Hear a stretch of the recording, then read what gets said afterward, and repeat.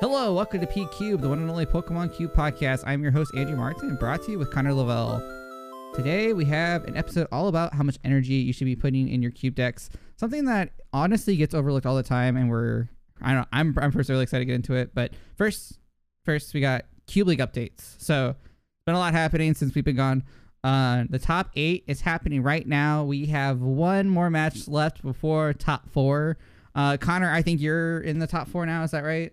Yes, I am in the top 4. I am playing Arcanine. I think I've talked about it on the podcast before, so I'm not going to go too heavily into it. But yeah, I'm moving on. I played against Tumis's super cool Cherim and Celebi Prime deck in top 8. And that was a ton of fun. I think that his deck could have won the event if he hit different matchups. I think it was pretty bad luck that he ran into the fire deck right in top 8, but super cool deck. The top 8 in general, I thought, has been really neat. Lots of really neat decks going on. Unknown, there is Kabutops. I mean, there's just a whole bunch of different representation. I think the highest count of any archetype in top 8 is 2. There are 2 Arcanine decks, and then other than that, 2 Arcanine, 2 spread. So yeah. No, the top 8 checked out pretty interestingly. Yeah, I think JL is now, what, 7-0 Yep. if you count his top 8 game. So he's playing, of course, the unknown. Is it a spread deck you'd call it, or a donk deck? I wouldn't really call it either. I would call it a combo deck that uses some very powerful enablers and is very, very aggressive. So Unknown gets free wins from donks, and then it still plays a very good game outside of that. Ah, that makes a lot of sense then. So that's definitely something that hopefully we'll see more of. If you want to see some statistics on the Cube League, definitely check out our Twitter at PKM and Cube Podcast. Links will be in the description. But you can see a recap of the top 8 as well as a meta breakdown. And I can kind of summarize the biggest 3 archetypes we actually saw from this cube were Unknown and Crobat and Walrein, which I thought was interesting. We had one Crobat deck in the top 8, but I don't think we saw any Walrein. I don't remember what the highest Walrein record was. Do you remember? I think we had a 4-2. Yeah. There was a Walrein at 4-2. Awesome. They bubbled out of top 8. Honestly, all 3 lines look super sweet. Tons of like interesting decks from this. I definitely enjoy Tumis's Cherim deck. I was unfortunate for him to hit a fire matchup right off the bat. Because honestly, that was one of those decks that, I mean, looking at the cube, I didn't really piece together, like at face value was, an entire Cherim deck, because I just picture Cherim as a support line. But I love decks like that catch you by surprise and end up doing really well. So shout out to Tumas for building a really cool deck. Yeah, I did not anticipate that deck at all. I thought about it before the event. I'm like, could Cherim come together as its own deck? I don't really know.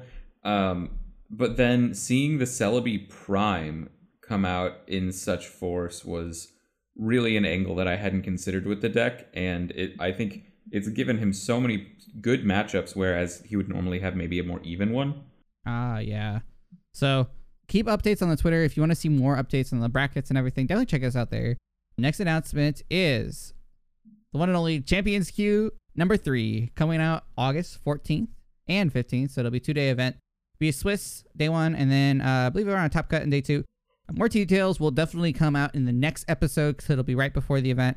But you can expect the stream to start with round 1 around 11:30 CDT on August 14th. But nothing's really ironed down yet. We're still waiting to see who makes it in through the team challenge. So August 14th, 15th, definitely confirmed. But definitely stay tuned to more updates coming out in the next episode. Connor, anything else you want to update on Champs Cube? I know we aren't quite there yet, but it's coming up quick. Coming up super fast. It is a $500 cube tournament. It's the thing at the end of the season that everybody competes toward.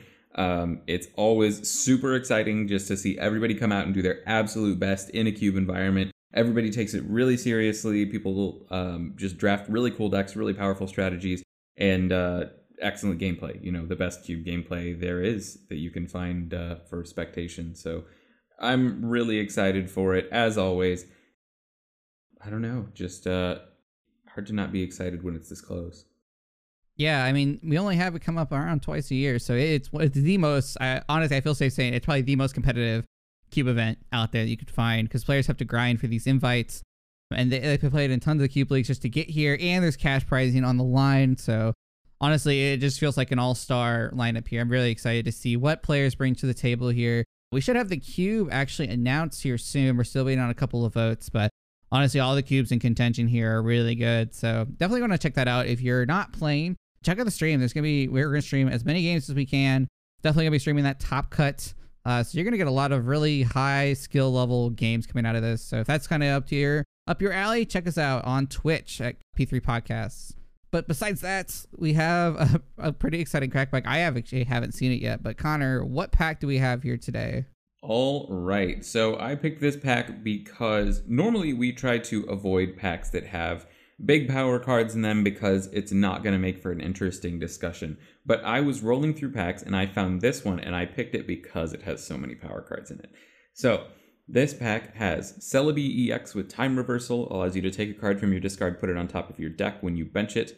Shaman EX with Setup, Call Energy, Super Rod, Sightseer, Professor Elm, the trainer that shuffles your hand into your deck, draws 7, Azelf with Time Walk, Holden Lass, Multi-Energy, and Jirachi from Deoxys with Wishing Star. So, Andrew, thoughts on this pack? Phew. Yeah, you got quite the pack here. I mean, where do you start? These are all some really insane cards. Like, whoever's getting this pack next is, like, going to be looking at me funny, thinking, what did I take? But yeah, I mean, Celebi EX is a pretty good card. I like Recursion. I mean, even then, like, also, this is, like, more low-power cubes, so utilizing resources is pretty nice. Shaman EX with Setup, I mean, for anyone who's played maybe in the past 5 years is very familiar with this card. It's really close to like Uxie, except you draw 6 and it's a 2-prizer. But honestly, I find the 2-prize effect not being as big of a liability depending on the matchup, depending on what's in the cubes. If everyone's given like a Lysander or something, then the 2-prizer matters a little bit more. But you can generally get around that depending on if it's mostly like power related, I feel like. So 2-prizers doesn't normally scare me. It's a really good setup Pokemon. Call Energy, great energy card, just lets you define basics on the first turn. I'm not too high on it on pack 1. I think the card's great, but I don't find it as good as maybe some of the other cards in this pack. Professor Elm, insane trainer. Basically an item that lets you just shuffle draw 7. Now, there's a caveat that you can't play any trainer cards, but I think we talked about this on the podcast before. Like, the main utility with this card is, like, if your main goal is to find energies, Pokemon to evolve into, basics to put down, like, Elm's just a hand extender. It also lets you just refresh your hand basically at the end of your turn, so even if you didn't have much to play after that, you still get a whole new hand for basically no cost. So definitely a top tier pick. Azelf, a card I really do enjoy. Time Walk, just letting you search your prizes and be able to look at your prize for the rest of the game. So it does allow you to obviously take a Pokemon out of your prizes and put a card in there. But I find the utility of being able to look at your prizes through the rest of the game very strong, especially if your deck's centered around maybe 1 or 2 cards. I know actually when I played this in Delta EVs, I actually don't remember I have Azelf, but my deck was definitely centered around Kingdra from Legends Awakened, so knowing your prize is obviously there, big deal. So Azelf has a lot of value. And then Jirachi, Wishing Star can be very strong. I don't think it's one of the strongest. I don't think it's the strongest ability in this. Maybe I'm wrong, but Wishing Star lets you look at the top 5 to take a card out and then put it to sleep. It's a strong setup mon. It's a good thing to put in the active. For pack 1, pick 1 though. I am honestly between Shaman EX and Professor Elm. Just because of the huge draw utilities. I mean, they're both just really strong cards. I could see it honestly going either way here. This is like abilities on Pokemon that I can play down. For me personally, I think work a little bit better or a little bit more powerful. So I really like the setup ability on Shaman. Even though it's worth 2 prizes, it also has 110 HP in like a low power cube. So I think it's not necessarily getting one shot by something that isn't lightning. You also do have a little bit of fighting resistance. You actually can use Skyward Turn to your advantage if you want something that's like some easy chip damage. Especially, I don't know if this cube has DCE, I don't remember, but if it does, Skyward Turn is just like a free 30. That could be really good. Especially also just has kind of tanky for 110 HP basic. So for those reasons, I am definitely taking Shaman EX, but really busted pack here. Interested to see what you're taking here, Connor. Yeah, I think there are 3 cards to really consider here, and it's Shaman EX, Professor Elm, and Azelf. And what card you prioritize, I think, actually depends a lot on where you are in the draft. For example, if you have a very combo-heavy strategy and you're going to be really starved for bench space, something like Professor Elm stands out as a really, really powerful pick above the Azelf and the Shaman because you might not have the bench space to dedicate. If you have a deck with a very specific and critical build around, then Azelf is the best card in the pack because being able to get to that build around every single game is going to allow you to win in situations where you would otherwise lose.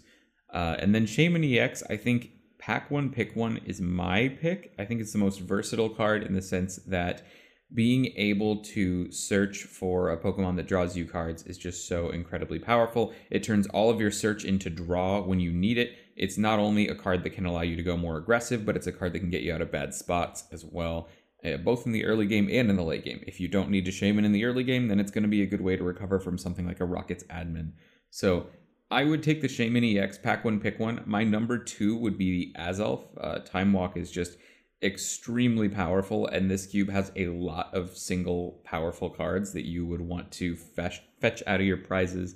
For example, if you were playing Typhlosion and you prized your Typhlosion Prime, if you're playing Sceptile and you prized Energy Trans, these are decks that really lean on those cards to be good, and I would definitely want to be able to have access to all of those. So I like Azelf as my second pick, and then Elm is my third. Yeah, definitely respectable. I feel like a lot of this comes down to like how, like you said, like how you appreciate each card and what value each card's bringing to the table. I definitely agree. Like if I'm on a line that is very dependent on having a certain card not in the prizes, like Kingdra, Azelf instantly becomes top of the list. But I mean, you definitely could transition that into maybe a more combo heavy deck, like you said. Shaman EX has that more value, or Professor Elm can also help you reach a little bit farther too. So really interesting pack. I definitely, if I got this pack even without the Shaman, it's still insane. So yeah, really happy with this one here. Yeah, definitely. I mean, you couldn't be upset to open this pack, right? For sure. Well, we got a long episode here, so we're going to be transitioning into our main segment. So stick around. When we come back, we're going to be talking about energies and how many you should be putting into your deck. Just in 1 second.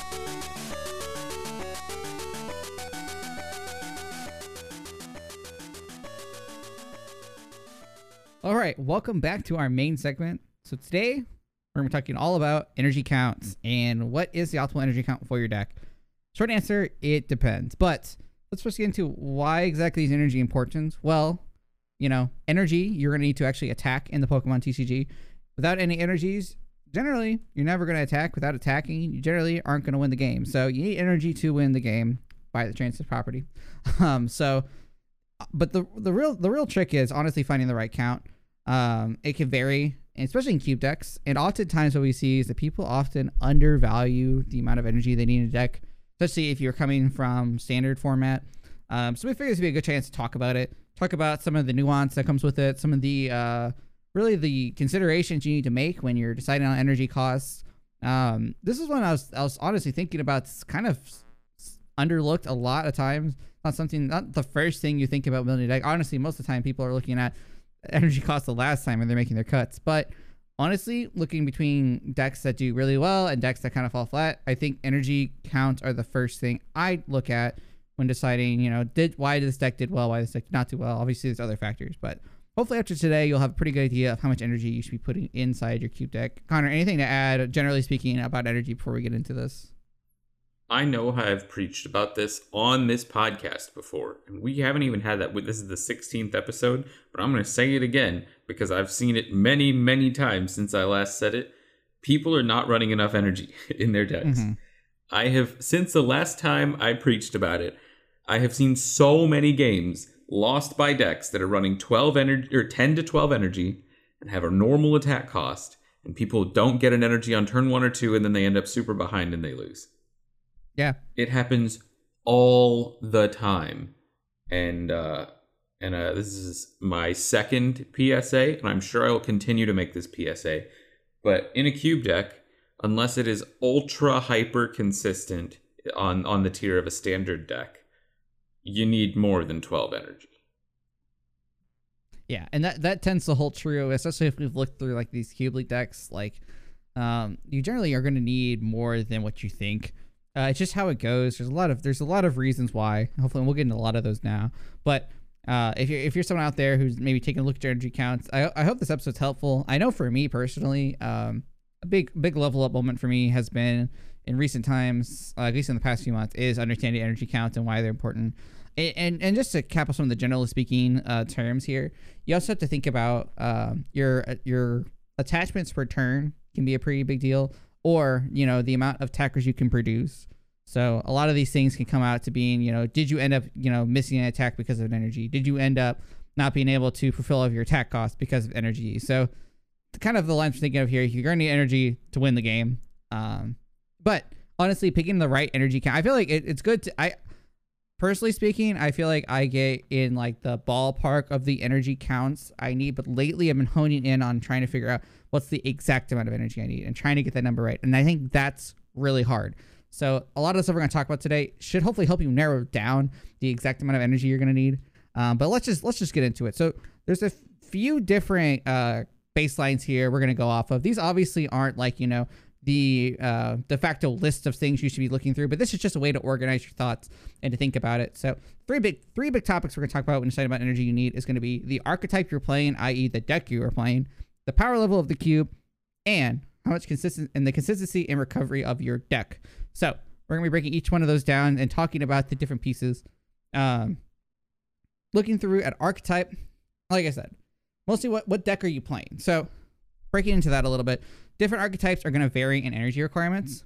So I'm going to use my cube as an example. So if you think about big attacking decks like Chestnut or Lone Golem in my cube, they have really hefty energy requirements. But the flip side of that, they inflict a lot of damage. So naturally, you're going to want to put a lot of energy in those decks. But in a spread deck or a control deck like Slowking Control or Wheezing Spread, they have they're much lower energy costs. So the energy requirements you would need to satisfy a Chestnut deck or a Lone Golem deck and energy costs you're going to need to satisfy a control deck, way different, okay?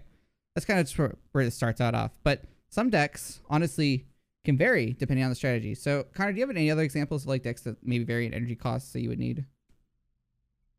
Yeah, so some decks are going to need energy to fuel different things. So if you're playing something like Delcatty, then you are going to need more energy because not only do you want to hit that energy attachment every turn, but you want to hit an energy draw every turn. So you need to hit 2 energy in a turn instead of 1 like you would in a normal deck. I would say the absolute lowest I would go in a Delcatty deck on energy is 14. A lot of the time I'm going to try for 15 or 16. It does depend on what kind of acceleration I might have out of the discard, what kind of recovery I have, but your needs go up in that case. In decks like Rain Dance, where maybe you have really high energy costs, or an archetype that discards its energy to attack, every single time you miss an energy attachment, that's either less damage on your attack, like for example in Andrew's Gigalith example, or maybe you just don't get to attack. If your golem has a 3 or 4 energy requirement and you don't have enough energy, then it doesn't matter that you have that energy rain effect if you don't actually draw the energy to get there. So it does vary a lot. And even in decks that use very, very few energy, I'm talking about decks where every single Pokemon attacks for a single energy, or most attackers attack for 0 energy. Things like Gyarados, things like Yanmega. In some very fringe cases, you can get away with like 2 or 3 if it's a very dedicated Stormfront Gyarados strategy. But even in decks with low energy requirements, it's still a good idea to run, maybe you'd run 6 or 7 energy in an Empoleon deck in standard, an attack command Empoleon deck. But in cube, you might want to run like 9. And that's if every single attacker in the deck takes 1 energy, except for maybe one attacker could take 2. It's just the rate at which you're going to hit them. In that Empoleon deck, of course, you're not going to be wanting for energy very much. But if you do miss the energy to attack 1 time, then you're going to be in a very bad position. So it's all about hitting energy every time you need it. It's not about, if I use all of my recovery for energy, or like I have X number of energy that I'm going to need to use for attacks in my deck. And that is a fine way to start assessing how many energy you're going to need. But anytime you miss an energy attachment, that is potential for your opponent to get an advantage, whether it means you miss an attack, whether it means your acceleration is weaker, because if you miss an attachment, then your acceleration isn't as powerful because it doesn't actually buy you any turns. All kinds of things go wrong when you miss your energy attachment. So you need more than you think, even in the low counts. Yeah, I also feel like the other side of that too is pricing energy as well. Like if you have just the minimal amount of energy you need to get through a game and you end up pricing some, your odds obviously of drawing energy are going to go down even more. That's something else that I like to think about too is like, can I even afford to prize? Like, you know, if my deck needs 10 energies to function, like if I prize one of those energies, I don't have enough. So maybe I need more, you know? Right. Yeah, absolutely.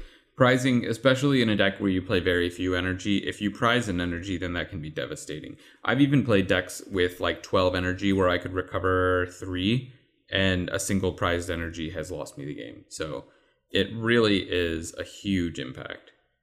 Yeah, and to go back to your point too about Delcatty, it really just decks based on some sort of energy acceleration engine. That's something I want to think about is even like if your deck uses something like Welder or Watercall Swampert, those effects to get the full effect, obviously you're going to need energy in hand. Welder, for instance, you're going to need 2 energies in hand. And there's not a lot of Welder, I think Welder engine cubes because you need multiple Welders for that. And most cubes I see run 1. But if you're trying to take advantage of an effect like Welder and you're running maybe 10 fire energies, I mean, the odds of you having 2 fire energies in hand without some insane amount of consistency search like Giant Hearth, Professor's Letter of that nature, you know, if you're trying to actually just have the energy in hand naturally, it's going to be way lower than if you ran maybe 14 energies, 16 energies. Even like Baby Bucephalon when it was in standard had a lot of energies it ran, not because it needed all of them, but because it needed to have the welders in hand, even just to like, you know, combo into those big, you know, fiery flint combos. And, you know, so there's value in having more, quote unquote, more energy than what you need. Something like Watercall Swampert is an ability where you want to attach a water energy to your active and you're trying to get the maximum amount of effect to that. In those kind of decks, you might need more than what you need. You might need more than just like 12 water energies for your attacks. You might need a little bit more just so you can get the bonus attachment every turn. You know, because you're, especially in a lower power cube, you're setting up the stage 2, you want the payoff. So you have to think about your deck and how it functions and like what the deck needs. I think so often, I think the thing that bothers me is that I see people when they build decks, they kind of just, I don't want to say brain dead, you know, like they kind of just go off what they've done before. It's like, you know, it doesn't matter what deck they're playing. Like, okay, I'm just going to put 12 energy in this deck because I usually just play an energy with 12 energies in it. Or I play a deck with 12 energies in it. And I mean, for personal experience, I've been there before too. But what you want to do, and this might help a lot of people out there level up in their cube building, deck building, is thinking what your deck is trying to do and what energies it needs to find to succeed. So like in a deck like Chestnut, deck like Golem, like if you miss an attachment, the deck's already pretty slow. You're setting yourself back even a little bit more by missing those attachments. So you have to think about how valuable is an attachment and how much energy do I need to run? Is an energy card worth more than say even like a power card, like a stamp or like a field blower is probably a better example. So when you're editing your deck, you have to think about what my archetype is trying to do, how important is each attachment, and if you're playing a deck like maybe like I know I had this decision when I was playing the control deck in Delta Mutant, that the energy line was honestly one of the hardest things to come to a good conclusion to because as control you don't generally need a ton of energy. I mean like Bumblebee attacks for 1 energy, Sableye attacks for 1 energy, but if I don't have energy, I'm not attacking. So I couldn't operate with just like 4 energies, right? So the question became, okay, well, how do I maximize my outs to energy and still have enough? And I had to toy with that a little bit. But even in decks like that where you're still attacking for low, I think I landed on about 7, which is kind of low. But I also had stuff like Furret with the energy search and as well as like a bajillion quick search effects. But you know, not having all of those, I still had to play a significant amount of energy just to even, you know, attack consistently. So even when you have a bunch of search effects, you still got to think about the energy cost still has to be, you know, somewhat high. So I don't know. I feel like in every deck, I mean, besides the exceptions, obviously, you know, there's like Stormfront Gyarados obviously would need a lot of energy to function, but it's surprising the amount of energy costs you would think a deck would need that even has like the lowest counts. Yeah, and one thing too, you've mentioned a couple of really good tips on the level up moments. One other thing that I think you can do to level up your cube game is just adjust your base count. I think a lot of people start with 12 energy when they're deck building, and that's just not enough.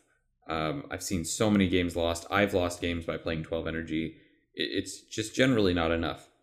So if you just adjust your baseline count to 14 and go from there, you are going to miss energy so much less, and it's almost certainly going to have a pretty positive impact on your games in a large scale. I know 14's been my baseline recently, and I've really liked it. I definitely agree that 12 feels really tight. And I think the real question when I get to those points where like I only have 12 energy in here is like, okay, there has to be a hard cut in here somewhere for energy. And I think that's where some people like take solace and they're like, oh, well, you know what? I had 12 energies. I made some tough cuts. I can't think of another card to cut. If you get to that moment, there's absolutely a card to cut in there, and that's what makes Cube hard. So suck it up. You gotta find room for 14. Yeah, if you just make yourself play more, then you will eventually get into better positions as far as understanding when it might be okay to cut down. But don't people too freely cut down to like 12 and fewer. Yeah, I definitely agree. The thing that the next point I wanted to bring up here is, and we actually have a whole episode about this, about DCE, and I guess Double Rainbow by association. So I think DCE and Double Rainbow can sort of, I say sort of because they are technically like two energies. And they kind of depend on how your deck functions. So if your deck honestly has access to like, you know, a bunch of DCEs, a bunch of double rainbow energies, depending on the deck, like you might need less. But you have to think about like at least how those cards are going to impact your game. And I don't know, Connor, do you have a good example of maybe like, is there any like DCE lines in Cube you've like played that like have need like significantly less energy requirements from it? It really just depends on the quantity you have. If you have like 4 double colorless energy, then you're going to be able to build your deck in a different way than if you have like 1 or 2. If you have 1 or 2 double colorless energy, you can't say that each DCE counts for 2 energy. Think about double colorless less of a 2 energy card and more of a tempo card. So when you draw it, it's going to buy you time. You're going to attack faster. But when you're not drawing that card, you essentially only still have the 1 energy in your deck. So once you get up to like 4+, that's when you can start to adjust your counts and think, you know, I have so many double colorless energy in my deck. It's very likely that I'm going to draw a couple in the early turns of the game. Now I can start to lower my count and build my deck around this more. So it really just depends. Yeah, kind of like a side tangent that's for me personally been really interesting to at least observe as Standard has changed over the years, because I got in around the beginning of Sun and Moon, and you know DCE was such a big card when I started playing. Like every deck I felt like that was like popular was running 4 copies of that, and especially in 2018 when you had Zorak was a deck. So Zorak operated with just like 4 DCEs. And that was it. Granted, it had puzzles at one point, but there was a point where Zorak only ran 4 DCs and that was it, and it didn't have any recovery. But it was fine because I mean, you evolve into a stage 1. You have this trade ability. It's going to let you draw into more cards. The likelihood you find it was pretty high. You can run other tech cards alongside it. I don't need to get into the schematics of Zorak, but you know, it kind of changes your perception of deck builder when you look at how things have changed to now, especially when tag teams released. It was a lot less of a DCE. I mean, DCE obviously isn't in the format unless you count Twin Energy, but if you look at a card like Pikarom, it's completely DCE non-compatible. 3 lightning energy used to even attack, but obviously it has a pretty good effect. You make Accelerate 3. So it's interesting to see the energy counts of decks went up dramatically once double colorless rotated out of the format. Or even before that, because I know there was a brief point where they both were in the same format. But as a deck builder, it really does change your perspective, because before, if you were used to playing decks like Zorak, or maybe even Seismitoad decks, also are kind of the same boat, where like you can find your attachment pretty easily. You know, you're not too worried about it. You know, double colorless is going to let you keep tempo no matter what, as opposed to decks like Pikarom, or even I think Roshistar maybe is a better example, that absolutely need to be playing Welder or finding attachments every turn. The gameplay is totally different depending on what style of deck you're playing, right? Because like a deck like Zorak has more draw and it can afford to not have DC and it's opening hand, where a deck like Reshizard needs like to play Welder every turn, and if it doesn't have enough fire energies to play the game, it falls behind so fast. And I think that's kind of encompassing of what happens in Cube. Just as you know, as you're playing the game, if your deck isn't as reliant on attachments, yeah, DC can kind of change your outlook here depending on how many you have, of course. But most cube decks, like you have to think about your attachment being how like how much energy you're gonna need to scale into a big attack, and how much is that gonna change. So I think double rainbow can kind of affect that a little bit too, just because it counts as two different colored energies. But still, nonetheless, it's interesting to see how like the tempo card, as you said, which I think is fair, how that affects deck building on like a larger scale. Yeah, things change over time. Like when triple was in standard, people played more than 4 energy in Zoroark. So it really just depends on what decks have access to and what decks need to operate. If you had puzzles, you'd never play 7 energy in Zoroark because it would just not be needed.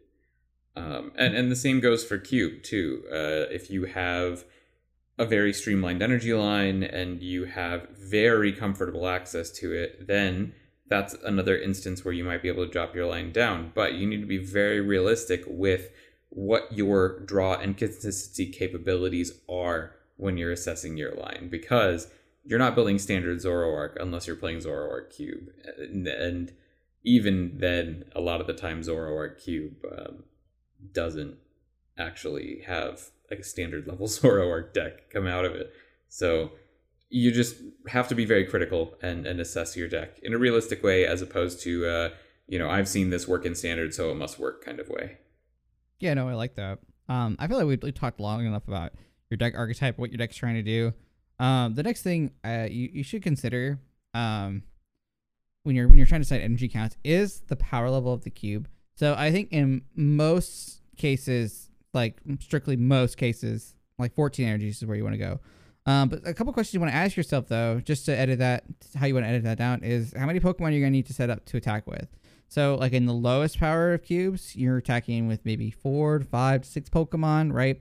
But in high power, and mostly high power with GXs, that number is pretty much almost in half, depending on the deck, of course.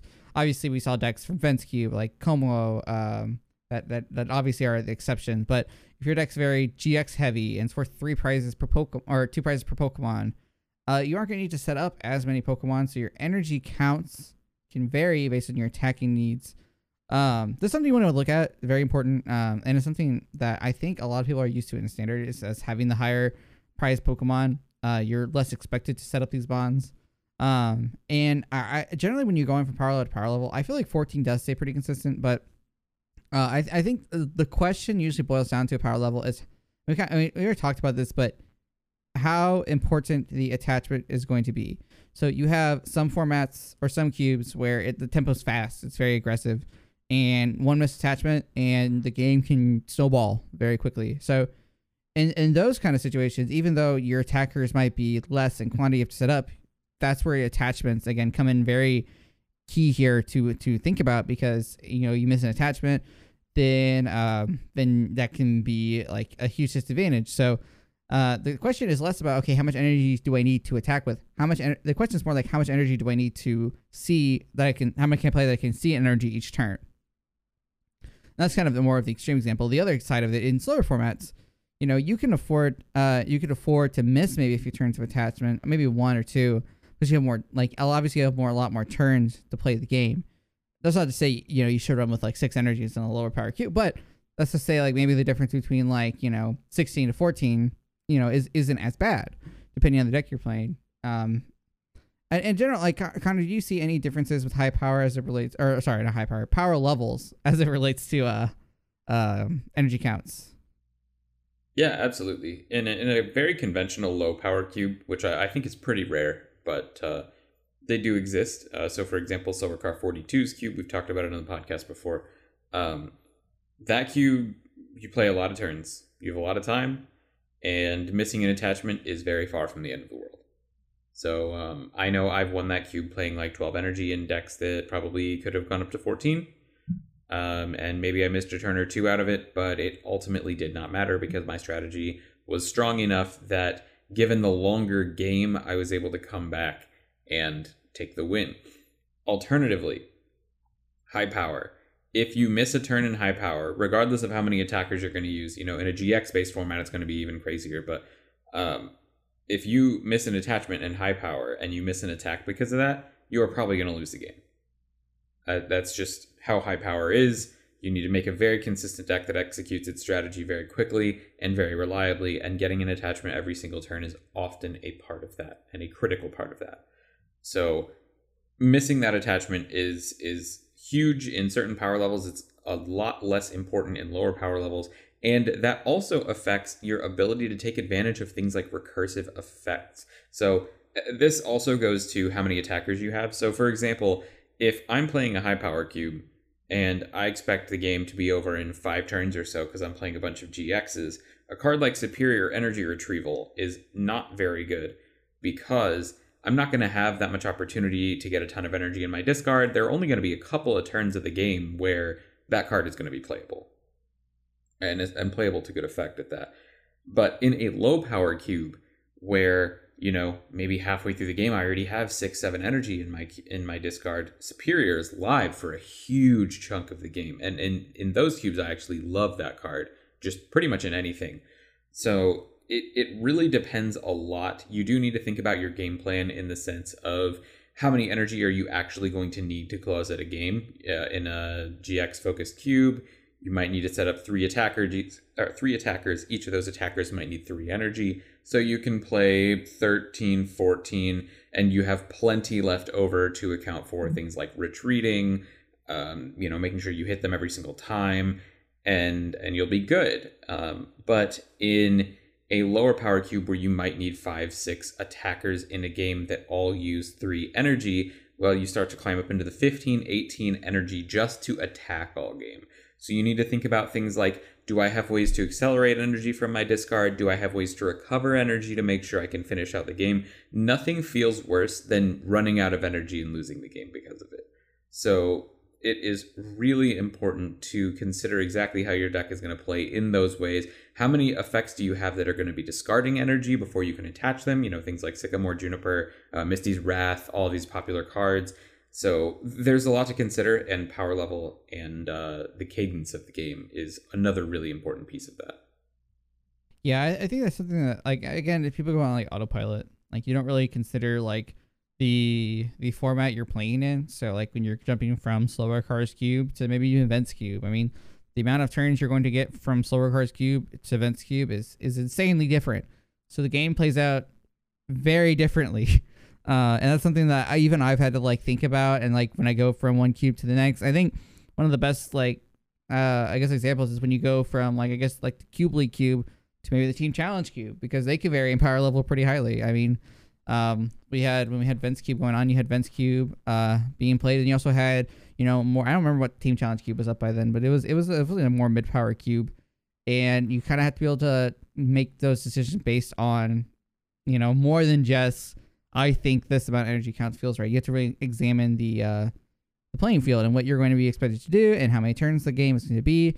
You know, all the components is going to make you a better deck builder. Not even in just Cube, but like in general, like when you're playing Pokemon, considering what the game is going to look like when you play it and like what that is going to be. You know, you can think about what is optimal for my energy counts. And it might seem very minute, very, for lack of a better word, boring. Like, oh, okay, well, I just need this much energy tech. But honestly, like Connor's been saying, lots of games have honestly been lost because someone missed an attachment or someone didn't have enough energy to finish the game. And we've all been there. Honestly, I think everyone's been there. And it feels rough. So, and a lot of that can come down to maybe not having the foresight of examining like what the power level of the cube is going to be. Just because you need the the turns to play it. So when you're examining power level, definitely think about like the thing we talked about and like how many turns you're gonna have to execute your strategy. The last thing on this list, and honestly, it's one of the most important factors in my opinion, is your consistency and recovery. So to kind of break that down, so some consistent energy work on energy like Delcat we talked about.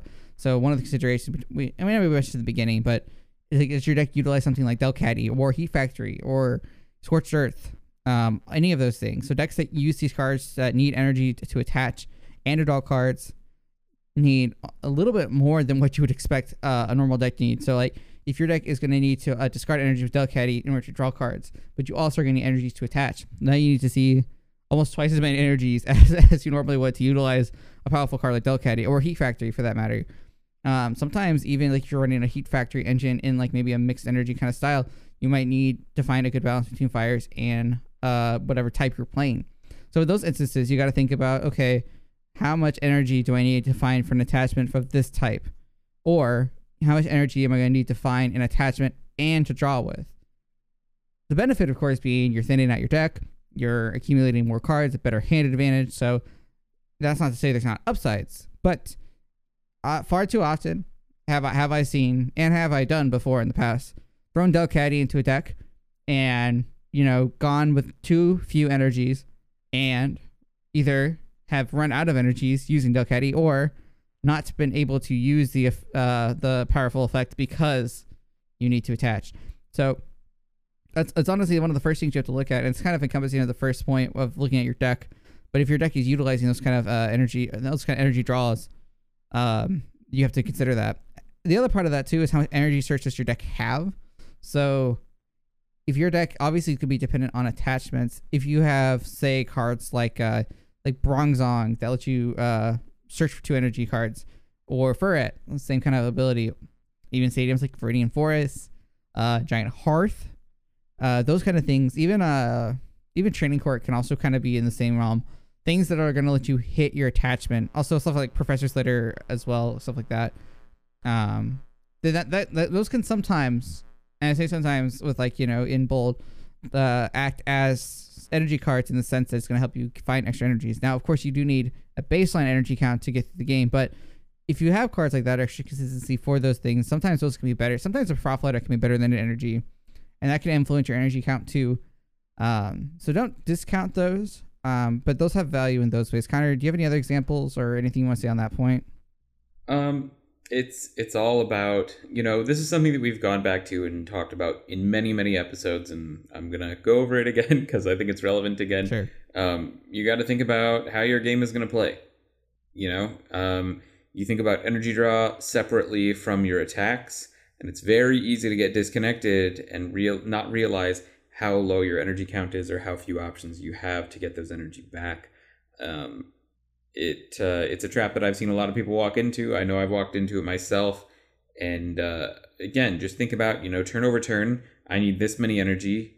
Maybe I want to use energy draw about 5 times in a game or 6 times. You don't have to get that crazy with it. Maybe you just say, I want to energy draw every turn. And that's a great goal. Assess, you know, how many energy that means you're going to need to hit. How often does that mean you're going to need to draw extra energy? Things like that. That's a really big consideration to make. And again, in a higher power cube, you'd still play Delcatty in most decks, but you maybe only get 3 or 4 energy draws out of it, and that's fine. So you don't need to tailor your energy requirements quite so strong as you might in a slower cube. So it really just depends, and thinking about the game in practice is the key once again.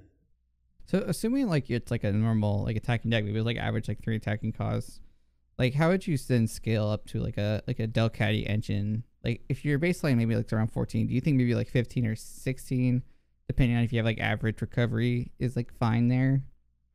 Yeah, it depends. If I'm in a Delcatty deck, I'm really looking for something like Superior or Recycler.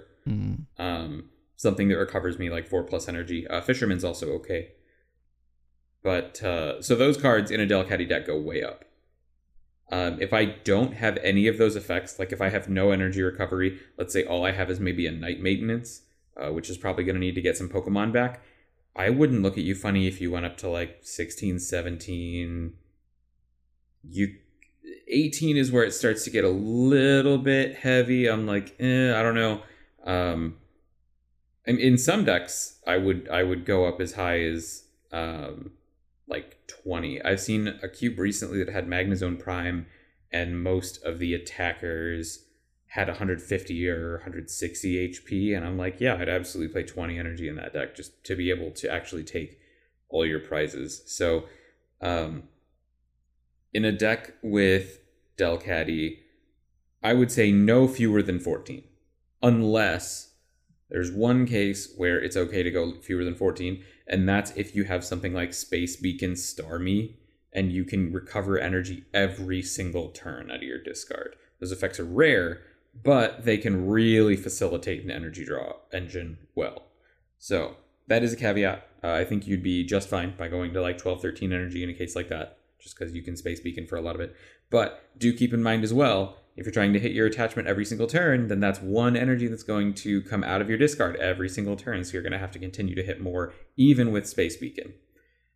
So things like that. There are lots and lots of fringe cases where your energy might go up or down by 1 or 2, depending on what recovery you have access to. But if you are using a deck with things like Scorched Earth, Delcatty, Heat Factory, Prism Star, Pokemon that discard lots of energies, cards like Fisherman that you really might not even give a second thought in a lot of cases are very, very good.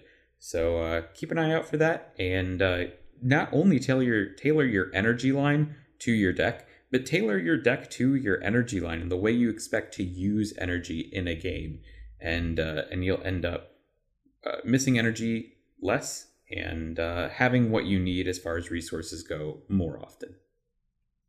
Yeah, I definitely agree with that. Something else too that I kind of go by is, if you need a general baseline, I like to have at least, and this isn't like a hard rule or anything, and obviously I deviate it from all the time because draft is very unpredictable, but assuming like it's not like an ultra high cube where you can't really use support recovery, I like to have at least maybe a copy of Stretchers or a copy of Super Rod or something of that nature, like an item based recovery and then like a supporter based recovery. And I feel like that kind of rounds you out. Connor, I don't know if you have any other like trends like that as far as like the amount of recovery it's good to draft for these kind of decks. I'm not as high on supporter based recovery. I do think supporter based recovery is really good in Delcatty decks just because you can more often afford to use your supporter on things other than consistency. But so like a Brock's Grid or a Palmer's Contribution can be really nice in a Delcatty deck. But in general, if so my general cube deck, I like to have 2 recovery cards. Mm-hmm. Just like general versatile ones that get back at least Pokemon, preferably Pokemon or energy, but Rescue Stretcher would definitely fit into that for me. But I need at least 1 card that will get back energy. If I'm playing a Delcatty deck, I need either 2 recovery cards that can both get back energy, or 1 recovery card that gets back a lot of energy, in addition to Pokemon recovery. So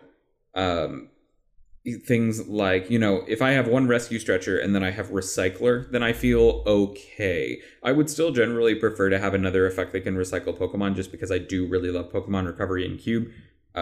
However, sometimes you got to be realistic, and if you had a Stretcher and a Recycler, a-okay in a Delcatty deck, that is perfectly acceptable. It really just depends, but those would be my kind of safe spots. I would say if you're expecting to discard a lot of energy in a game, add at least 1 card that recovers energy, and you should be okay. Yeah, I think that's something that I see often players that kind of forget about last minute, especially during the draft. Now, obviously, like in most cases, you don't need to like pack one, pick one, like Rescue Stretcher or Super Rod. But like when you're in the draft, you get to be thinking about recovery a lot because, if you don't have access to recovery, I mean, basically what like Super Rod, I keep wanting to call Super Rod Rescue Stretcher, and I don't know why, but Super Rod lets you do is it gives you access to up to 3 more energies. Now, realistically, you're gonna be using Super Rod to also recover Pokemon, so you can't just go off that. But if Super Rod can help recover like even 1 or 2 energies, like that's saving you deck spot, and it has more utility spot as well, because obviously you recover Pokemon with it at the same time. But if your deck doesn't have any of that recovery, and obviously you need energy to play the game, those kind of slots, those things that really give your deck more utility or different options, those have to become energy because you have to attack, right? So when you're drafting, you gotta think about those cards. Like, do I have a way to recover energy? And is that worth more than, I don't know, even like some power cards like Field Blower, or I don't know if anyone would take Super Rod over Field Blower, but I feel like it comes up more so like midway through the draft where players make greedy decisions, or like, okay, I can get my 3rd Pont, or I can take Super Rod. If you have no recovery, I would almost consider the Super Rod, because chances are, I mean, obviously it depends. Not everything's just black and white, but you have to really look at like, how much recovery is in the queue. But like, if you don't have that recovery in your draft pool, and chances are you're not going to see it later on, it's always worth taking. and this isn't really an episode about drafting recovery, but it is something to consider when you're thinking about energy counts, is that Super Rod in your draft pool affects the amount of energy you can put into your deck, or how much energy you can get away with in your deck, I should say. Because without energy recovery, you might have to add 2 or 3 more energy cards just to get through, but those could have been other cards, because if you had Super Rod, it's going to be an extender for that. So something I just want to advise players, definitely don't undervalue the value in energy recovery in your deck, because that is going to save you a ton of space. It's going to give you more access, more energies. Now, what I would not do is say, okay, I have Super Rod, I can play 12 energies, we're fine.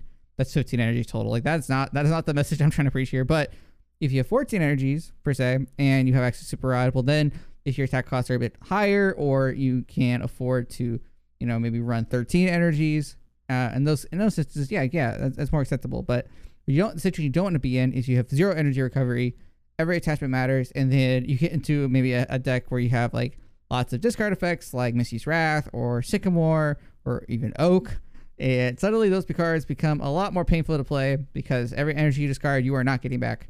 So, moral of the story is, don't undervalue energy recovery in the draft. Yeah, I was about to say, when you said take like Super Rod over Field Blower, and I had like a fringe case, I was like, I'd pretty much always take Super Rod over Field Blower. But right. I think the Super Rod versus Pont example is very interesting, and it really reigns true in a lot of cases that if you have 2 Ponts and you have no recovery, then that Super Rod is a really appealing card, and you should respect it, at least as much as it deserves. It's just something like you get to the end of the draft and you just you don't think about sometimes. It catches up with you. It also is why it's a good idea to keep track of your draft pool. But man, I haven't drafted a deck without recovery a few times. Like, you don't go back. You're like, I have to have recovery now if I want to play this game again, because it feels awful. Yeah, no recovery does feel pretty bad. Yeah, and so like, moral story, just make sure you draft recovery cards.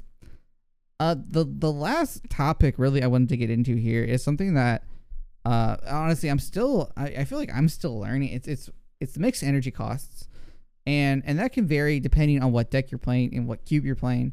But it's really coming down to like how much different energies can you play, and like what's the right amount. And obviously it depends on the deck you're playing. But I wanted to dive into this a bit, because I think it's something that takes a lot of practice, and something that's it takes a lot of considerations, especially all of the stuff we talked about here. So it's a little bit more of a complex topic.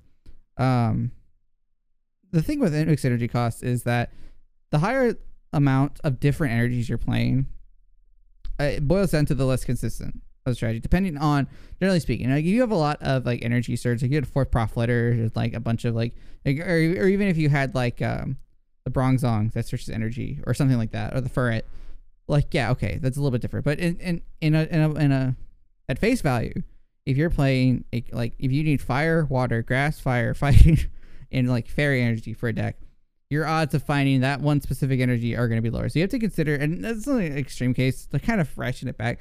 Let's just say your deck plays 3 different types of energy, and it's a mid power cube. Your energy counts become a lot more interesting, because you have to think about what attachments you are going to need. So if you're playing something like, I don't know, Ho-Oh-EX, you're playing unutilized for a lot of different energy costs, you have to consider the likelihood of how often you're going to find different energy cards. And I think this is just like an interesting topic, just because like I feel like it varies a lot depending on the cube. And I've definitely played decks that were using way too many different energy costs because they didn't work, for one. and it changes like the amount of attachments you need. Like, Connor, do you have any thoughts in general on like mixed energies and cube decks, I guess, specifically? Yeah. I think actually putting together mixed energy lines are one of the things that I'm best at in cube. It is a skill that I have learned by getting it wrong very many times. And so there are a few big things that you really have to think about when you are making a deck with a mixed energy line. And I'm pulling up a deck list of mine right now to have an example in front of me. So a lot of the time, your deck will have a primary type of energy. Not always. Sometimes it'll be split like half and half or 3 ways, and that's totally fine. So, for example, I have a Blaziken deck list pulled up right here, and most of my attackers need other energy types. I have a stage 2 that needs a fighting. I have a couple of basics: Lugia, Rayquaza EX, 2 different Rayquazas. All of them need lightning. Lugia needs water as well. But then you look at my energy line, and it is 1 Hoenn Pokemon, 1 Blend WLFM, 1 Rainbow, 2 colorless specials, and then 7 fires, 2 lightnings, and 1 water. And the reason why it's so important to have such a high fire count is I want to be using Firestarter Blaziken every single turn, because that's how my deck is going to win. So even though I have lots of non-fire attacking costs, it's so important for me to get the fire energy, get them into the discard, get them on Pokemon, and have those Pokemon knocked out so that I can accelerate them and keep my game plan going, that I can afford it. I need the fires more than the other colors, even though I need the other colors to attack.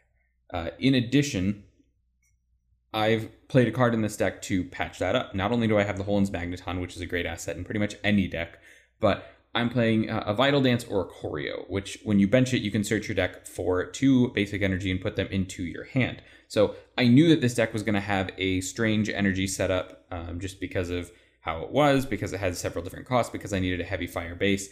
So I included the Oricorio to allow me to get the right color of energy on attackers in the early game and have that reliable out to finding energy really at any stage of the game that would allow me to actually attack.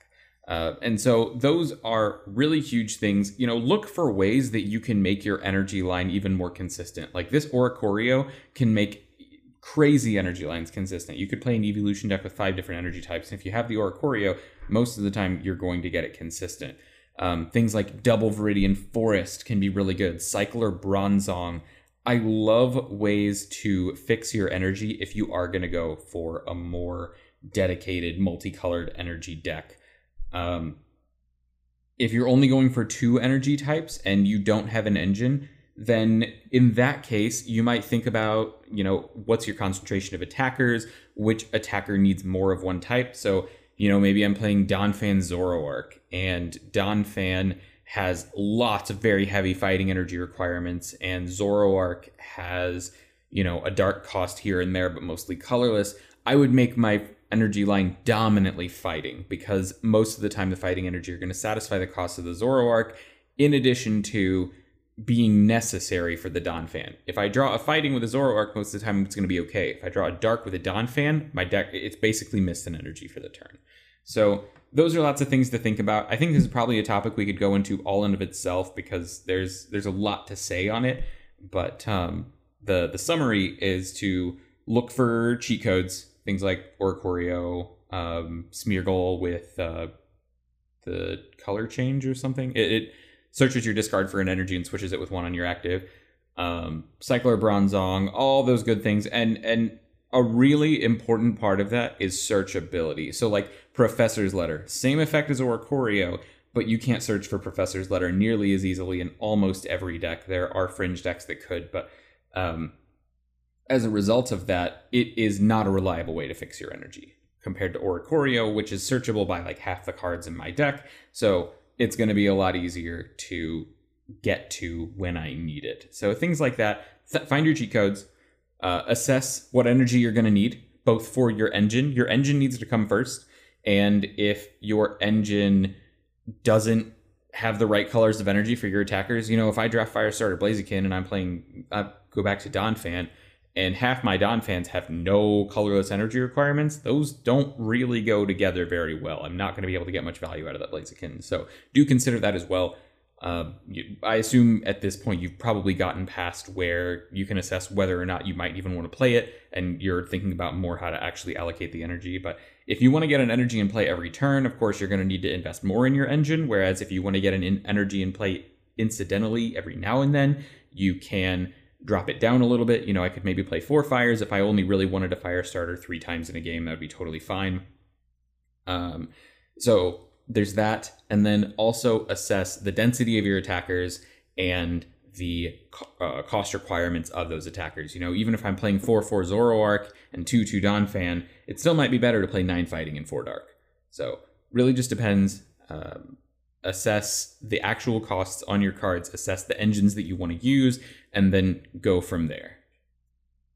I really like this topic in general, specifically mixed energies, because it really does play on a lot of the nuances in Cube. I feel like there's a lot of different ways you can go about it, and I definitely agree with everything you said. It's just interesting because you have to really examine the deck you're playing, I feel, and take advantage of like certain effects. Like, so if you have an attacker that's majority colorless attacks, like you said, I think it's really cool that you can, like, think about it in those terms. Like, okay, so like the fighting energy works better with both lines, but the dark energy doesn't work with one of the lines. That's like one of those like higher level things you can think about that I feel like really does come down to your understanding of Cube and understanding of really what's the deck you're trying to build, just like what we started with. So I don't know. I if you guys want a whole episode on this, just let us know. But I really enjoy like that part of that Cube where you have to it really plays on the understanding you have of the deck you're trying to build. Yeah, I love talking about that kind of thing. It can be kind of dry, so I don't think we'll make it unless people ask for it. But if you want an episode about splitting energy types or any other like really granular topic, then please let us know in the comments or on Twitter or wherever. Yeah, but in summary, so for energy costs, if you take nothing else from this, just put at least 14 in your deck. But to get a little bit more fancy than that, I mean, obviously think about the deck you're trying to play, and really consider like what the energy costs are on your attacker. I know that sounds obvious, but you'd be surprised how much energy you would need if you rate the amount of attack costs you're going to need. Really evaluate the power level of the cube, understand how many turns you're going to be playing, like what effects are going to be worth playing because of that as far as energy is concerned. Like kind of said, like superior energy fuel has diminishing returns depending on the amount of turns you don't have. If you don't have a lot of turns to play it, it's obviously a worse card. But think about the power level and like how many turns you're going to have to play. And then last but not least, obviously, consistency and recovery. If you don't have recovery, you're going to need more energy. If you do have recovery, you still need energy, but you can play around with the numbers a little bit. Obviously, also look at your deck's draw engine. If it's Delcatty related, this honestly could have also been noted as an episode of how to build Delcatty decks, but I digress. If your deck's utilizing a draw engine like Delcatty, you're going to need more than what you think because you're going to need to use it to draw and to attach. Just stuff to consider. And last but not least, I already said that, but mixed energy costs. Something that you got to really think about is obviously the synergies of your lines and thinking about the energy types you're going to need to play and what is better to attach, which energy is better to attach in what case. So lots of stuff to unpack here. Hopefully this was beneficial for you all listening. I know this was kind of a longer one, but Connor, any last minute thoughts on energy counts in Cube? Who knew that this would be a topic of discussion? Stop playing 12 energy. Stop. Mic drop. That's my number one takeaway. Stop playing 12 energy. No, but in seriousness, if you are a skilled Cube player, one way that you can look to continue to improve your game that you may have taken for granted in the past is really understanding your energy line and why you play certain counts and where you might need to increase your counts and where you can maybe thin it out a little bit. So be very conscious of that the next time you play your cube or someone else's, and see if you can maybe identify an extra card you can sneak in or where you might need to trim a little bit of fat to get that energy in. Well said. All right. Well, we talked about energy long enough. Hope you guys enjoyed this one. That's going to wrap this one up, though. We're going to be right back with the conclusion in just a second, so stick around.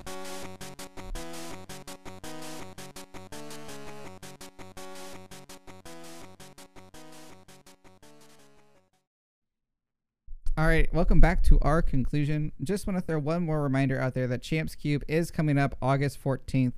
Obviously more DLC details are coming in the next episode, which will be out 2 weeks from now. So whatever day that is, I don't have a calendar in front of me, but the 12th. Yeah. So we are back off our break, so we can expect episodes every other week. Speaking of DLC, I do accept bribes to disclose the current results of the polls for Champs Cube. So, if you want to leg up on how to influence the voting, then, we can talk. Just send me a message. Connor's ready to make some deals. So, hey, I mean, anything that I can get before the event is more that I can put toward the event and not have to pay myself. So that fair enough. So I obviously won't be playing. I will be live streaming, but Connor, you will be playing, right? Trying to win your money back. I indeed will be. I'm going in first seed for the third time, and I'm desperately hoping that I don't go out in the first 3 rounds for the third time. So this time, just trying to make it to round 4. Now, granted, I get to skip the first 2 rounds this time, so if I go out in round 3, we're going to have a real problem. But yeah, I was gonna say you have 2-round buys, so I do. I earned a 2-round buy. I actually am making it up to 110 points, I think. So I'm like, oh man, we should have gone up that extra tier. We went 50, 80, should have jumped up to 110. Call it the slight buy, get an extra round 3 buy. No, of course I'm just joking. I'm just really excited to play. I'm also excited to be able to have given players that played all season and did very well all season an additional advantage in the event, because while seeding was big before, once you were in the event, everybody was pretty good. So a lot of the time you would end up playing against a player who was really good and only played in a couple of events. So it didn't really feel like you had earned much other than, the place on the rankings. But I'm very excited for the format. Very excited to see which cube goes. I know I have my preference for which one wins, but no spoilers on that front. Again, unless, talk PayPal, and then I'm happy to tell you what I voted for. So yeah, definitely check out those details in the description, right? Shout outs to Setnelia. They made it. I'm pretty sure Setnelia made it in Champs Cube, right? Yeah, Setnelia has topped 2 leagues in a row now. Yeah, and they're new to the Discord. Yes. I've played against them before. Very nice to play against. I just noticed that they made it in. I was like, wow, that's awesome. You love seeing that, honestly. New people coming in and just like cleaning house. Yeah, and Card CQ. So Benjamin Grove made it in with this top 8.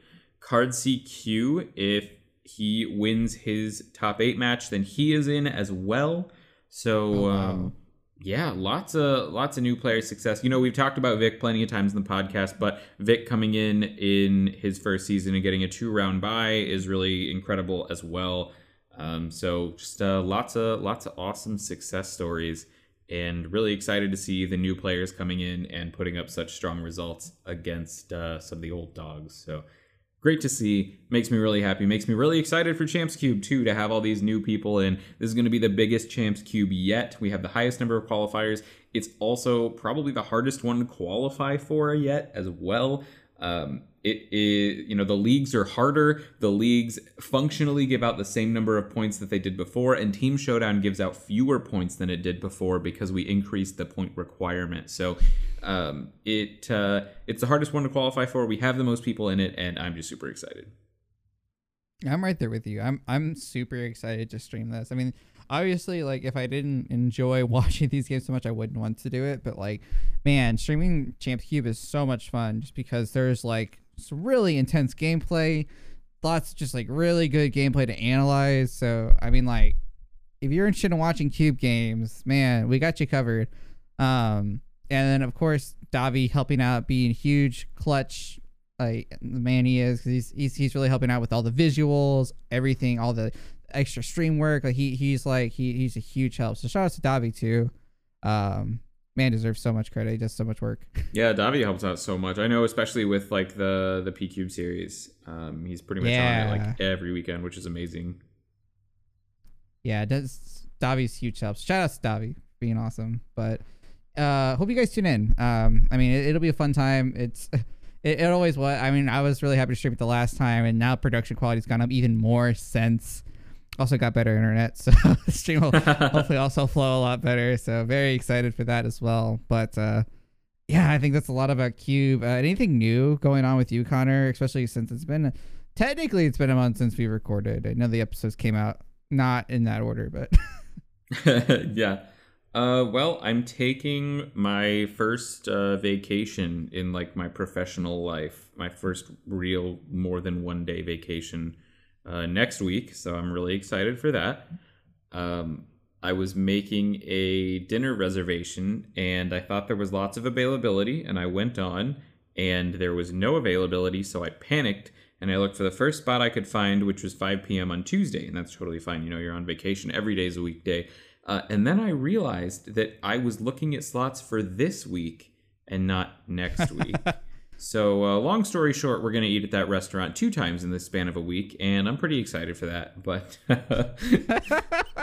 That's an awesome story. What kind of restaurant is it? so it's a place called Indo. It's the best like Japanese Southeast Asian restaurant in St. Louis.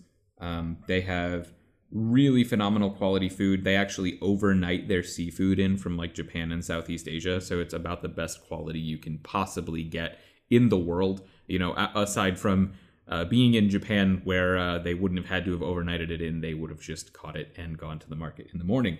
So really fantastic quality. The chef there puts together super interesting dishes, and the nigiri is unparalleled quality, except for Nippon Te, which shares a supplier. So that's another excellent sushi place in the area. But strong recommendation. Anybody in the STL area or traveling through St. Louis, stop by Indo. Make sure you get that reservation, though, because you will probably not get in without it. Yeah, I'm looking at pictures of this place. It looks legit. It's so good. Oh it's my gosh. making me hungry. It's so good.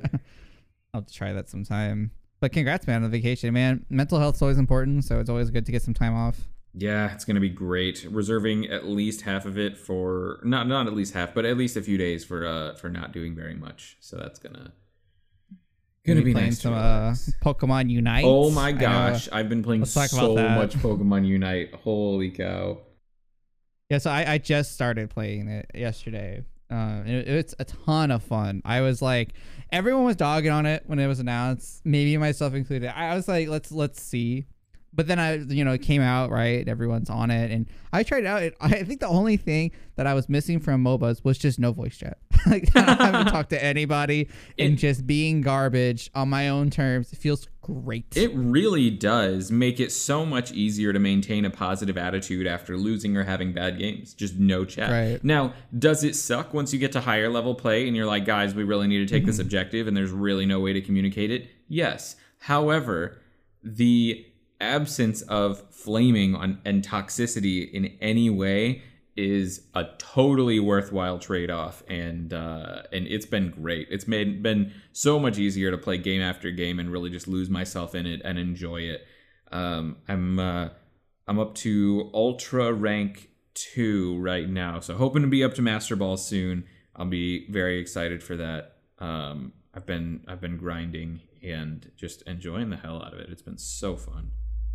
I'm probably gonna go play some games after we're done here. I mean, it's just a fun game you can just flip on, even if you don't know that much about MOBA. I played a little bit of League like years ago, just because I was like trying to get into something, and it was cool. I wouldn't say I'm like an expert on it, or like am like even like an amateur pro, but I definitely like can appreciate like the skill involved in it, or really like the different skills involving understanding the characters. And I see some of that in here too with Unite. I really like that the different Pokemon have like some depth to them. There's definitely some skillings. You can like, you feel yourself getting better at the game too. Like I was just playing Gengar for a little bit yesterday, and like each game I'm like, oh, I can do this, or I can combo these two together, or here's how I can play this better. Like I don't know. I get really hooked on games where I can feel my progression. So Unite, super fun game. Yeah, super fun game. Strong recommendation to everyone. Yes, it does have some unsavory monetization practices, but you don't need to pay anything to have a good time with it. That's the way that I've been wording it. People play with level 1 items all the time, and they do very well, and it's a great time either way. So don't let that hold you back. So like I'm super casual, and I haven't invested anything yet. Granted, I'm a day in, but like I'm really enjoying it so far. Just learning what the game is, and like honestly, if I choose not to spend any money, I'll probably get a good like 10-20 hours out of it, just from just like being beginner and experiencing the game. But you invest what you want. It's still got a lot of fun tools to it, and like honestly, I think we've had this conversation before. If you're getting like the same amount of value out of it as you would like a $60 game, like the money spent, even if it's less than that, you're still getting that value out of it in return. So I don't know. It's not an advertisement, obviously, we're not sponsored, but sometimes I feel like in some games like that have some of those like cost requirements, like all of them I'm not super crazy about, but like if I'm getting that value out of the game, I don't mind paying. Yeah, and at the end of the day, I'm that way too. if I can spend some money and have a better time, if I'm really enjoying it already, and I didn't spend anything on it to actually buy it. The cost of a new game is pretty high nowadays, so I feel pretty okay even then. So I don't know. I'm not too upset about that. I do think that I have my gripes here and there, but on the whole, I've been really happy with it. Yeah. To Unite, super fun game. Go ahead and try it. Gonna bring this up again. We are 5 subscribers away from 100. So please, if you have not subscribed yet, which I know 57% of you aren't, go watch here on YouTube. Please do. It really does go a long way. Maybe hit the like button and comment, you know what I'm saying? But we are so close. That if you haven't yet, get on it. But now, really, all the support has been insane so far. Really looking forward to like even growing that more with the other channels too, even on like Twitter or on Twitch. Also looking to make more content too. And now that we're back in action, hopefully one day. This is a goal that I really would love to film a draft live. That would be something really cool to see. And living in St. Louis, I feel like that's feasible. So that's something I don't know when, I don't know how, but at some point, man, I'm really hoping at some point we can make some live draft content. Yeah, I think that'd be super sweet. The logistics of it are a lot more difficult than recording something online or making a podcast. For sure.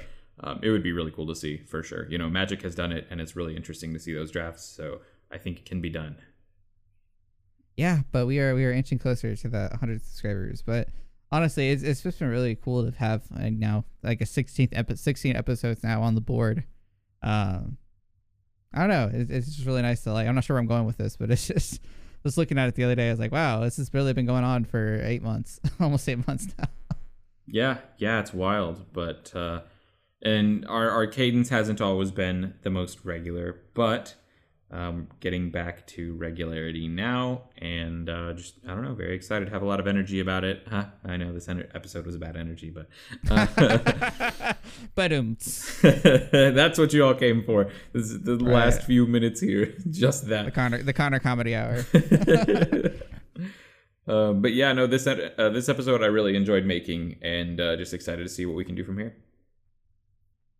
Yeah. But that said, anything else new going on? Had a song stuck in my head on and off for the last like month and a half. I might have talked about it in the last podcast episode. That's how long it's been stuck in my head, and it's been on and off. So it's not been intrusive, and I still love it. It's such a good song. It's called "What's Wrong" by Half Alive. I know I've talked about Half Alive on the podcast, but I don't know if I've talked about that song specifically. So if I talked about it last episode, listen to it if you haven't, because I'm going to keep on talking. No, I'm just kidding. This will probably be the last time I bring it up, but it is still stuck in my head from the last time we recorded, which was about a month ago. It's okay. Honestly, like, if we're talking about that, we talked about a month ago, I'm still watching Bo Burnham's Inside. I've watched that special, I think, 6 or 7 more times since we talked about it, and I still love it. So if you haven't seen it, go watch it. I still have. All right. I'll have to watch it.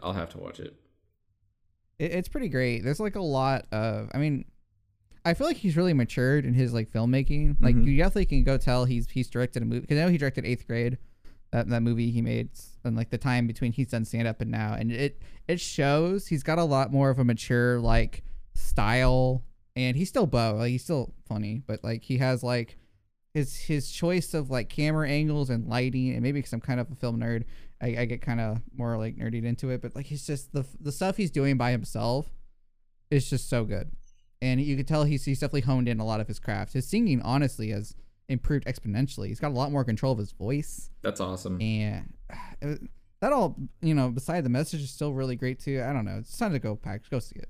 It's so good. Also been watching Ted Lasso. Ted Lasso has been a really fun show. What's Ted Lasso? So Ted Lasso, very sadly, is exclusive to Apple TV. I'd heard so much good press about Ted Lasso that I actually got the Apple TV subscription. I don't know how long we'll have it. Oh, I've seen this guy. I've seen this, like, I just Googled him, and I've seen this, like, ad. Yeah, Jason Sudeikis. So it was advertised. So it's by, like, the same creator as like The Good Place and Brooklyn Nine-Nine, which I love both of those shows. So I really wanted to give it a try. It got great reviews. I think Jason Sudeikis like won an Emmy for it. It's just so gotten a lot of very positive press. I've also heard it's a really nice feel-good show, which I feel like, you know, there's not a ton of. Even like the happier, more upbeat shows have some digs, but this show really not as much. It's just a really like positive, forward-moving, like it's very realistic. People are dealing with real life difficulties in real life scenarios, but it isn't resolved in a way that leaves you feeling worse. Like you feel better for having watched the show, which is really nice. And it's a lot of fun. It's all very funny, very well acted as well, which I appreciate. Yeah, I heard it was like one of the best shows on Apple TV, if not the. It probably has to be the best show on Apple TV. I don't remember what I was watching where this came up, but I definitely remember like seeing this come up somewhere. I heard the same things. It's like a feel good story. It's about like what it's a soccer coach or a football coach, I guess technically. So it is about an American football coach who is brought over to the UK to helm an English like football soccer team. Oh, with no experience whatsoever in football and soccer, outside of his native sport of American football. So yeah, they're quite different.